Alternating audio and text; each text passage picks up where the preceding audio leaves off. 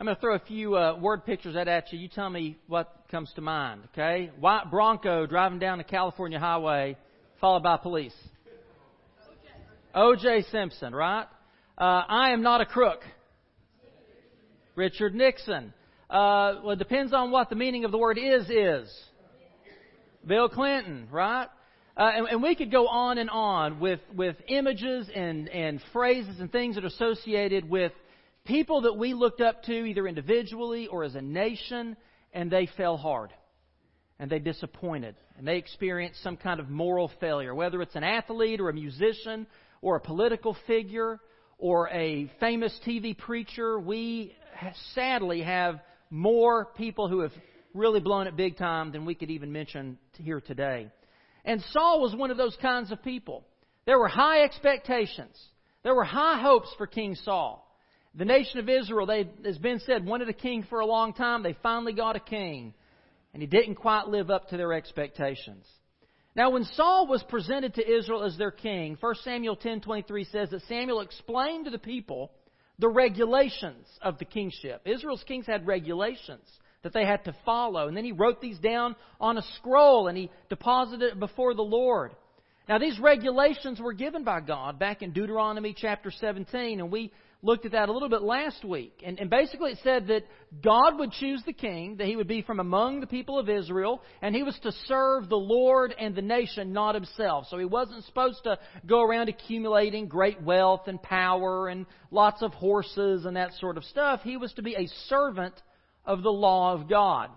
In fact, Moses goes on to say when he takes the throne of his kingdom, he's to actually write for himself a copy of the law. And he's to keep it with him and read it every day so that he can learn to revere the Lord and follow carefully all the words of the law. He's not to think of himself as being better than the other Jews, as if he's above the law. He is to live underneath the law of God as all the Israelites are.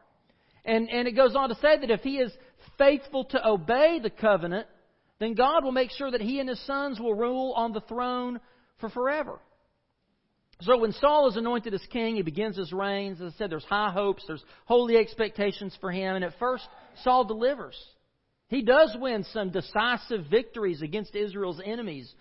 But it doesn't take long for the nation's bright hope for Saul to turn to dark disappointment. And we can trace the tragic fall of King Saul and learn from him how we can avoid that kind of descent into selfish pride and empty religion. We're going to look at 3 episodes today. So buckle in. We're going to go fast through this. The first episode is here in chapter 13, and it's Saul's foolish sacrifice. His first act of disobedience is this foolish sacrifice that he makes out of impatience and pride. And we see his pride on display in the first 4 verses. Beginning with his taking credit for this victory that really belongs to his son Jonathan. So basically Jonathan goes out and he wins this decisive victory. And look at verse 4. So all Israel heard the news. Saul has attacked the Philistine outpost, and now Israel has become a stench to the Philistines. So Saul takes credit for what his own son Jonathan did. And this is our first example of Saul's preoccupation with his own glory. He never gives Jonathan any credit. And most importantly, he never gives God any credit. Now, Jonathan wins another great victory in chapter 14, and in verse 23 it says, the Lord rescued Israel that day. It doesn't say Jonathan rescued Israel. It doesn't say Saul rescued Israel. It says the Lord rescued Israel. God is the one who gives the victory to Israel. It isn't Saul, but Saul never sees it that way. He puts more faith in the size of his army and the strength of his weapons and his own military skill than he puts in the Lord. And for that reason, he's quick to become fearful when he faces overwhelming odds because he puts all of his hope and trust in himself. And we see that in verse 5. Look at verse 5. The Philistines assembled to fight Israel. They had 3,000 chariots, 6,000 charioteers, soldiers as numerous as sand on the seashore. And so they go up and they encamp at Michmash. And when the men of Israel saw their situation, that it was critical, and that their army was hard-pressed, what did they do? They hid in caves and thickets and among the rocks and pits and cisterns. Some Hebrews they just left the land. They crossed the Jordan to the land of Gad and Gilead. Saul remained at Gilgal, and all the troops with him were quaking with fear. He waited 7 days, the time set by Samuel. But Samuel did not come, and Saul's men began to scatter. So he said, "Bring me the burnt offerings and the fellowship offerings." And Saul offered up the burnt offering. Just as he finished making the offering, Samuel arrived, and Saul went out to greet him. So, when it's yourself and your might that you place all your trust in, and then you find yourself up against something that's greater than your might, that's smarter than you are, then you're left with nowhere to turn.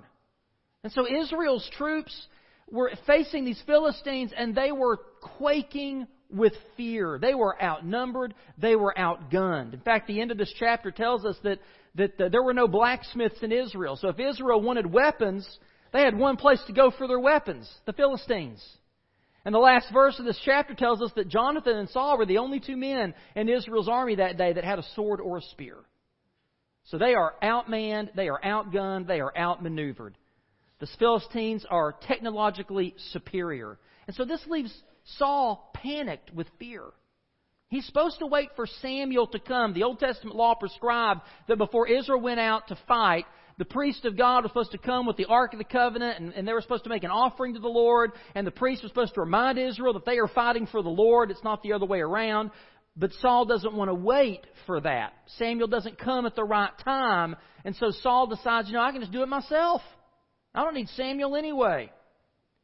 And so he offers the offerings himself. Now, you might say, okay, well, what's wrong with that? He's the king. Why can't he offer this himself? Well, two reasons. One is that it goes against God's specific instructions to Saul. So it shows a complete disregard for the word of the Lord. But secondly, it shows a great disrespect for the offices of priest and prophet, of which Samuel held both. He was the priest and a prophet of God. Now, you might remember, we mentioned this last week. In Deuteronomy 17 and 18, God spells out three offices for the Israelites: prophet, priest, and king. And they were three, it's sort of like our three branches of government. They were three different powers, and the king could not be a priest. And the king could not be a prophet. The king's job was to protect the people in the land. The priest's job was to administer the sacrifices and keep up the tabernacle. And the prophet's job was to hold the people of Israel accountable to the law and to the covenant. And so, by assuming all three roles upon himself, Saul does what he's neither qualified nor called to do. And he completely disregards the covenant of God. And so when Samuel shows up and calls him on it, Saul says, "Hey, it's not my fault." Look at verse 10.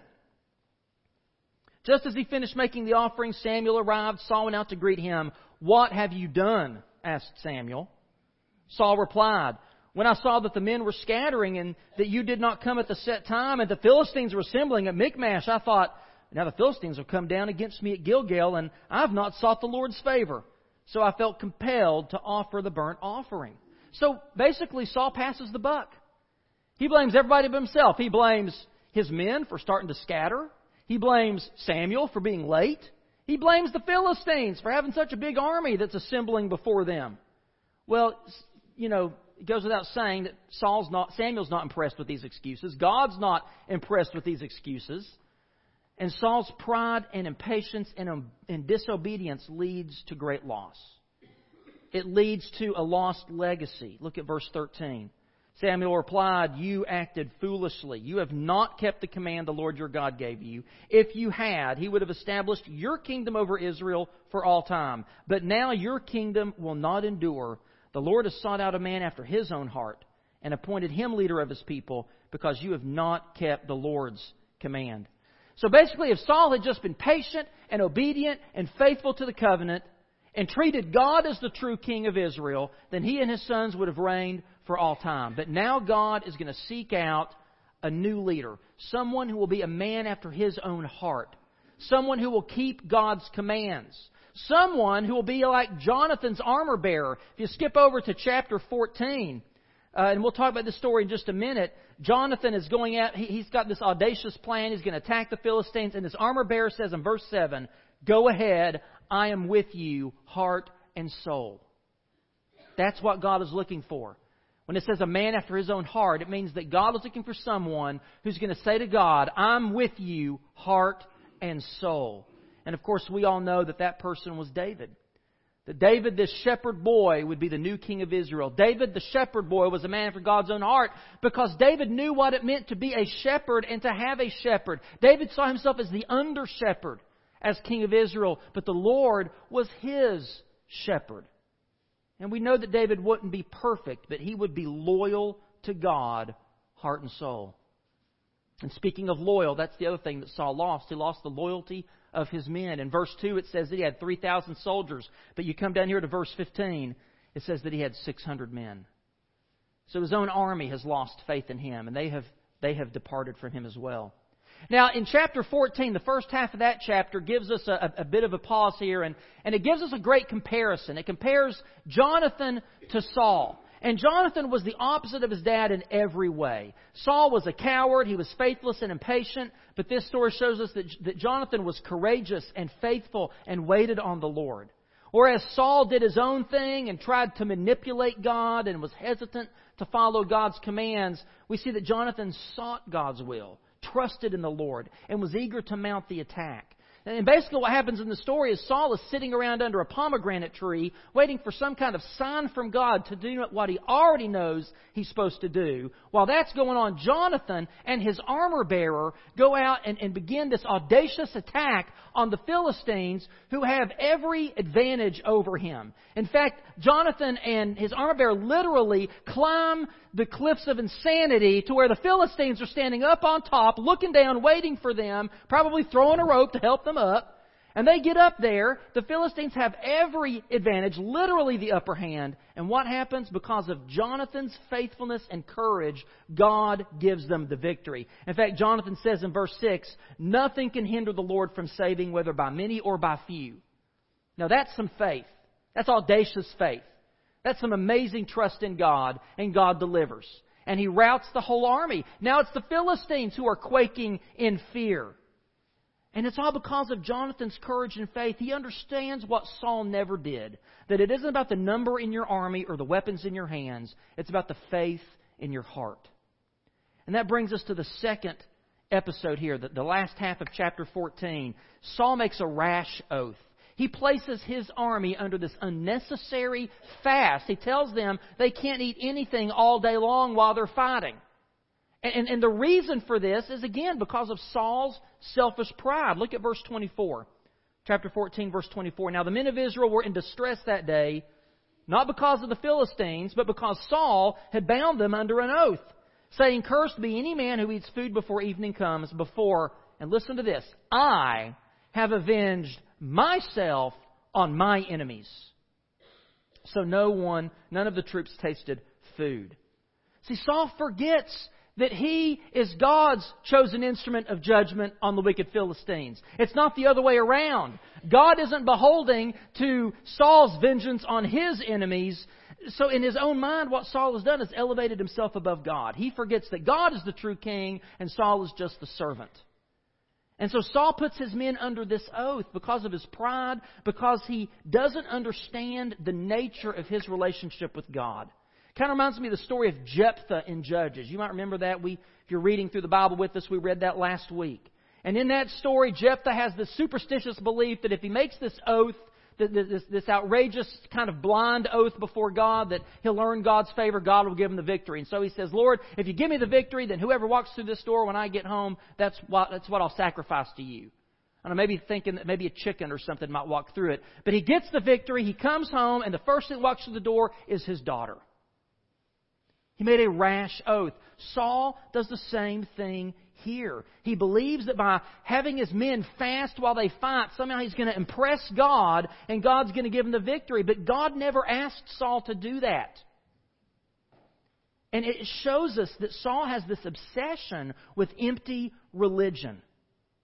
And you look at verse 25, it says, "The entire army entered the woods, and there was honey on the ground." So they're out there fighting in the woods. There's honey out on the ground. The men are so hungry, but they refuse to eat it. But Jonathan, who was out winning his own victory when Saul made this rash oath. And so Jonathan doesn't know anything about it. Jonathan sees the honey, sticks a staff in it, and eats from the honey. And the men see him do that and say, whoa, stop. Your dad put this oath on us, and whoever eats today is going to have to die. And Jonathan is outraged by this. And look what he says in verse 29. He says, "My father's made trouble for the country. See how my eyes brightened when I tasted a little of this honey? How much better it would have been if the men had eaten today some of the plunder they took from their enemies. Would not the slaughter of the Philistines have been even greater?" And the men are so exhausted that day that as they're fighting, there's these dead animals laying in the field. They basically start to slaughter the dead animals and eat them right there in the field, blood and all. And this alarms Saul. Saul becomes concerned. Look at verse 33. Someone said to Saul, "Look, the men are sinning against the Lord by eating meat that has blood in it." And Saul says to them, "You have broken faith." And he has them set up this altar so that they can slaughter the animals and let the blood drain and eat so that they don't sin against the Lord by eating meat with blood still in it. And so everybody brings their ox and they do all of that. And then Saul goes to consult the Lord and the Lord doesn't answer him. And so he concocts this ritual where they're casting lots, trying to find out who has sinned in the camp, that God's not answering him. And the lot happens to fall to Jonathan. And he learns that Jonathan ate the honey, and Saul doubles down on his oath and says, "Well, then my son Jonathan has to die." And it's the men of the army that rally around Jonathan and say, "No, you're not going to kill Jonathan. It's because of him we're winning today." All of this is proof that Saul is obsessed with these empty religious rituals, and his own son is the unwitting victim of his rash oath, just like Jephthah's daughter was the unwitting victim of Jephthah's oath. It shows a lack of compassion for his men, for his son, because he places this unnecessary burden on the people. Reminds me of what Jesus later says to the Pharisees in the New Testament. See, the Pharisees, the religious leaders of his day, Jesus rebuked them for doing the same thing. They put unnecessary burdens on the people. And Jesus says this in Luke 11. "You experts in the law, woe to you, because you load people down with burdens they can hardly carry, and you yourselves will not lift one finger to help them." And that's exactly what Saul has done. He's put burdensome restrictions on his men, all in the attempt to earn God's favor. But just as the Pharisees didn't understand the nature of God's covenant of grace, neither does Saul. And look at the results. The results were that it led to a roadblock to victory. Jonathan understood that his father cost them victory. If it wasn't for this unnecessary fast, they likely would have wiped out the Philistines that day. Instead, now they've got to fight them another day. That's what selfish pride and empty religious ritual does. It limits us from experiencing the fullness of God's blessings. It also led to a stumbling block for others. Now think about this. Here Saul puts this unnecessary restriction on his men that God never commands. And it causes them to stumble and to actually violate one of God's actual commands. And what is Saul hung up on? He's hung up more on Jonathan disobeying his command than he really is the rest of Israel disobeying God's commands. And so they pounce on the plunder, it says. They're so hungry, they just start diving into these dead animals right there in the field. Saul, through these burdens, have put a stumbling block to keep them from experiencing the victory that God wanted them to have. And that's exactly what happens to us when we put these man-made traditions, we put these overly burdensome restrictions on people. We take the gospel of Jesus Christ and we think we can add to it through our preferences. And we want you have to look this way, and you have to talk this way, and you have to act this way, and you have to like this kind of music if you want to follow Jesus. And what we do is we push people farther and farther away from experiencing the grace of God. And we cause others to stumble. And we also see that it was a roadblock to prayer. It wasn't Jonathan's infraction that kept God from being silent and not answering Saul's question. It was Saul's own pride. It was his own self-righteousness. God isn't obliged to answer Saul's prayer. God's not obliged to answer anybody's prayer. But the Bible tells us time and again that if we are humble and if we are faithful to God and if we seek Him with all of our heart, that He will listen and answer to our prayers. So here in chapter 13, we saw Samuel told Saul that he lost the royal dynasty and he was skating on thin ice. Chapter 14 doesn't ease our concerns about Saul. He shows this continued prideful preoccupation with his own honor and this obsession with religious rituals and oaths. He's even ready to execute his own son. He cost Israel decisive victory because of these undue burdens. And then now we come to chapter 15. And we see how Saul's situation becomes even more precarious. He exhibits more pride and disobedience. and he brings the most severe repercussions upon himself. We see here the ultimate example of Saul's failure to obey, and we once again see the disastrous results of selfish pride and empty religion. Look with me in verses 1 through 11. Samuel said to Saul, I am the one the Lord sent to anoint you king over his people Israel, so listen now to the message from the Lord. This is what the Lord Almighty says. I will punish the Amalekites for what they did to Israel when they waylaid them as they came up from Egypt. Now go, attack the Amalekites and totally destroy everything that belongs to them. Do not spare them. Put to death men and women, children and infants, cattle and sheep, camels and donkeys. And so Saul does that. They go out and they have this battle and he fights. And look at verse 7. Verse 8, it says, he took Agag, king of the Amalekites, alive. And all his people he totally destroyed with the sword. But Saul and the army spared Agag and the best of the sheep and the cattle, the fat calves and lambs, everything that was good. These they were unwilling to destroy completely, but everything that was despised and weak they totally destroyed. Then the word of the Lord came to Samuel, I am grieved that I have made Saul king because he has turned away from me and has not carried out my instructions. Samuel was troubled and he cried out to the Lord all that night. Now, Saul basically is given this very simple mission from God. Attack and utterly destroy the Amalekites, period. Destroy everything. Leave nothing alive. Leave nothing standing. Destroy it all. Now, the Amalekites were one of Israel's original enemies. Way back in Exodus 17, it says the Lord will be at war against the Amalekites from generation to generation. In Deuteronomy 25:19, Moses tells Israel that when they go into the land, he says, you shall blot out the memory of Amalek from under heaven. Do not forget. These Amalekites were bad dudes. They were wicked. And God was going to bring His ultimate judgment upon them. Notice in verse 2, it says, I will punish the Amalekites. Saul was God's instrument to bring final judgment. And Saul was to spare no one and no thing from this utter destruction, which God reserved for only the most wicked of people. Basically, this was the Lord's battle. It wasn't Saul's battle. But Saul and the men under his leadership blatantly disobey God.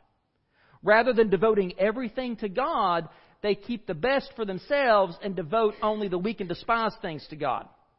And Saul spares the life of the king. Now, because of Saul's disobedience, it says the Lord was grieved. And Samuel was troubled.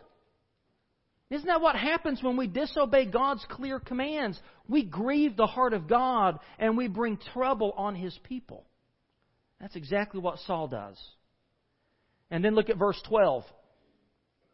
Early in the morning, Samuel got up, went to meet Saul, but he was told, Saul has gone to Carmel, which sounds like a tasty place.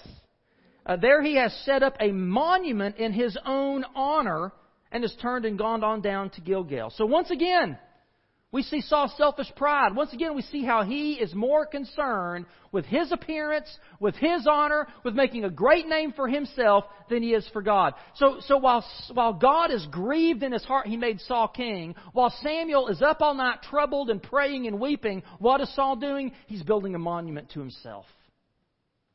That just shows you what kind of man he is. But then Samuel shows up. And Saul immediately begins to shift the blame from himself. Look at verse 13. When Samuel reached him, Saul said, The Lord bless you. I have carried out the Lord's instructions. Really? In what bizarro universe is that true? But Samuel says, Really? Well, then what is the bleating of sheep in my ears?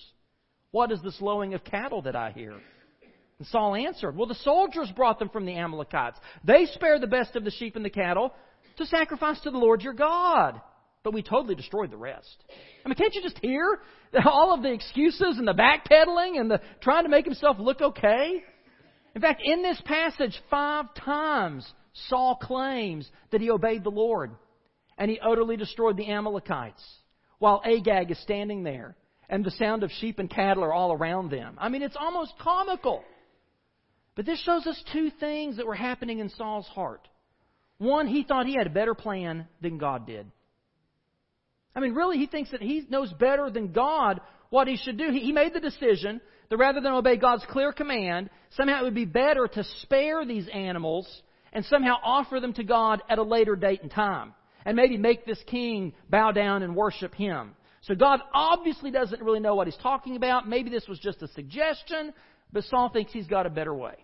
And second, it shows us how hard Saul's heart had become.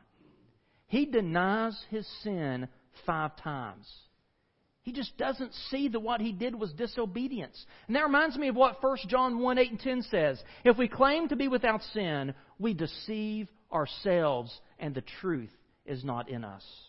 If we claim we have not sinned, we make God out to be a liar, and His Word has no place in our lives.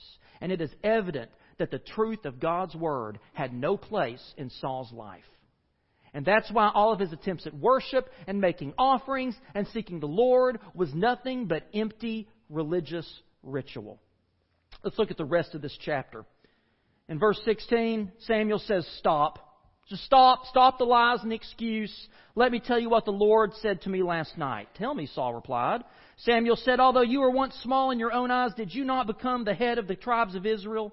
The Lord anointed you king over Israel, and He sent you on a mission, saying, 'Go and completely destroy these wicked people, the Amalekites. Make war on them until you have wiped them out.' Why did you not obey the Lord? Why did you pounce on the plunder and do evil in the eyes of the Lord?" "But I did obey the Lord," Saul said. "I went on the mission the Lord assigned me. I completely destroyed the Amalekites and brought back Agag their king. And the soldiers took sheep and cattle from the plunder, the best of what was devoted to God, in order to sacrifice them to the Lord your God at Gilgal."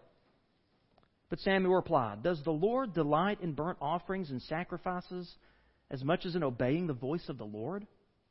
To obey is better than sacrifice, and to heed is better than the fat of rams. For rebellion is like the sin of divination, and arrogance like the evil of idolatry. Because you have rejected the word of the Lord, He has rejected you as king."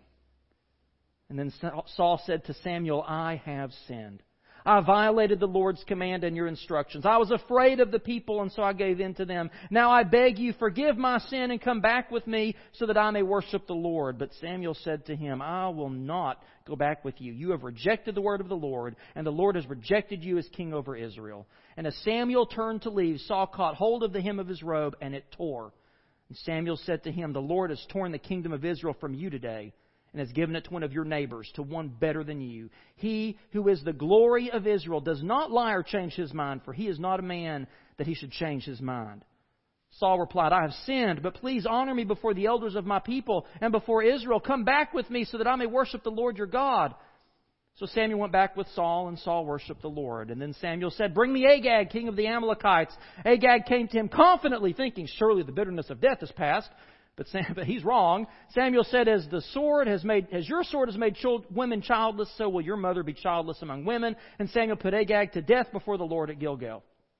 Then Samuel left for Ramah, but Saul went up to his home in Gibeah of Saul. And until the day Samuel died, he did not go to see Saul again, though Samuel mourned for him, and the Lord was grieved that he'd made Saul king over Israel. Now, there's a lot to unpack in these few verses, but let's just notice a few things. One is, notice that from this point forward, Saul never says the Lord my God, he only says the Lord your God.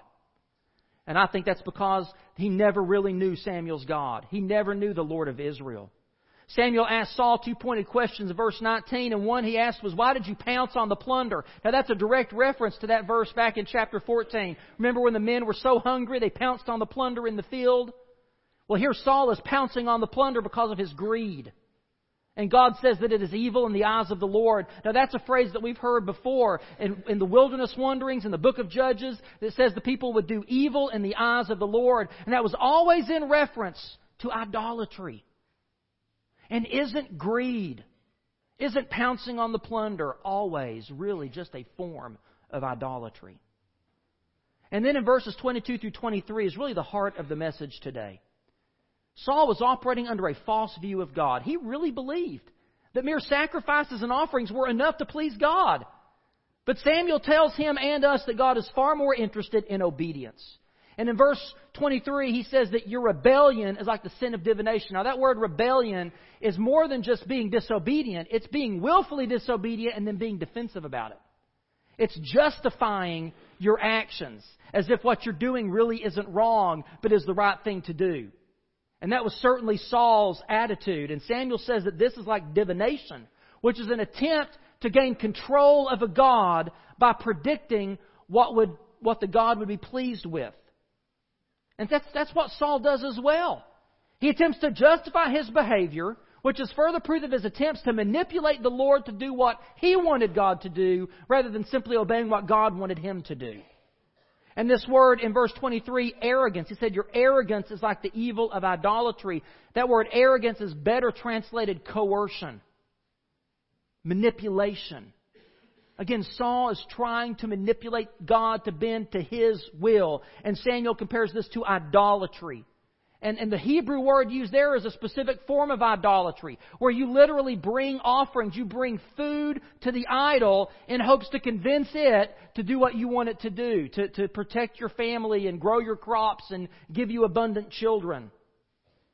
Idolatry really best describes Saul's worship, because he treats the God of Israel like some pagan idol. Saul is consumed with bringing offerings and consulting ephods and the Ark of the Covenant as if there's some kind of magic 8-ball that will tell him what he's supposed to do. This is the pagan model where humans are responsible for meeting the needs of the gods, where you're responsible for bringing the God food through offerings and providing the God shelter through temples, in hopes that the God will give you what you want. But this is not what the Lord's covenant relationship with Israel is like at all. God doesn't need anyone to serve Him. He is the all-sufficient, sovereign creator of the universe. He owns the cattle on 1,000 hills. The earth is the Lord and everything in it. Rather, God invites people into a covenant relationship with Him based on love and faithfulness. And we show that love and faithfulness through our trust and obedience. And so true worship and prayer are never designed to change God's mind or manipulate God's will. Rather, they're supposed to change us. They're supposed to submit our will to God's will so that we do what God wants to do, not so we get God to do what we want to do. But Saul doesn't get it. And he bases his life on this false view of God, and as a result, he experiences tragic loss. He lost his kingdom. Because Saul rejected God as a true king of Israel, God rejected Saul. And it's interesting that only at that point does Saul even admit his own sin. And it's not a sincere confession. And there's no repentance. In the very next breath, he starts blaming the people again. He starts justifying what he did. He isn't concerned with his standing before God, only his standing before people. In fact, if you look at verse 30, he says that he wants Samuel to forgive him so that he can be honored in the eyes of the elders and the people. It's all about appearances for Saul. He lost his kingdom. He lost his relationship with God. He lost his relationship with Saul. There's a lot to unpack in these three stories, but there's a lot of warnings for us to heed, and I want to leave us with two main thoughts. One, God wants people who will worship Him with true hearts that are concerned with obeying God, not with getting God to obey them. And this is the gist of what Jesus was getting at with the woman at the well. Remember the Samaritan woman at the well that Jesus met? And she starts asking him all these questions. She's wrapped up in these petty arguments over where they should worship, on this mountain or on that mountain. And Jesus basically says, people who argue over that kind of stuff don't really know what they're talking about. And He says in John 4:24, rather, God is spirit, and His worshipers must worship in spirit and in truth. That's the kind of worshiper the Father is seeking. And today, too many Christians and churches get hung up on these man-made traditions, on empty religious rituals, just like Saul, just like the Samaritan woman, arguing over which is the best way to worship God, with this instrument or with that instrument, in this style or in that style. We worry about should we wear these kinds of clothes or those kinds of clothes, read this translation or that translation, because we believe. I think we argue over that because we believe that if we really want to experience God's presence and blessing, then we have to do it just so. We have to either be formal or we have to be casual. We have to be contemporary. We have to be traditional. We have to take up the offering at the end of the service. We have to take up the offering in the middle of the service. Wrong! God wants people who will worship Him with true hearts that are concerned with obeying Him, not with getting God to obey them and their preferences. Number 2, sacrifice does not always indicate obedience, but obedience always involves sacrifice. Samuel's charge to Saul that God is more pleased with obedience and sacrifice is echoed time and again throughout the Bible. It's a favorite refrain of the Old Testament prophets. God said through Amos, I despise your religious festivals. Your assemblies are a stench to me. Even though you bring me burnt offerings and grain offerings, I will not accept them. Though you bring choice fellowship offerings, I will have no regard for them. He says, away with the noise of your songs. I wonder how often God says that about us. I will not listen to the music of your harps, but let justice roll on like a river, righteousness like a never-failing stream. Why? Because Hosea 6:6 says, for I desire mercy, not sacrifice, and acknowledgement of God rather than burnt offerings. And you come to the New Testament, James 1:27 says, religion the God our Father accepts as pure and faultless as this, to look after orphans and widows in their distress, and to keep oneself from being polluted by the world.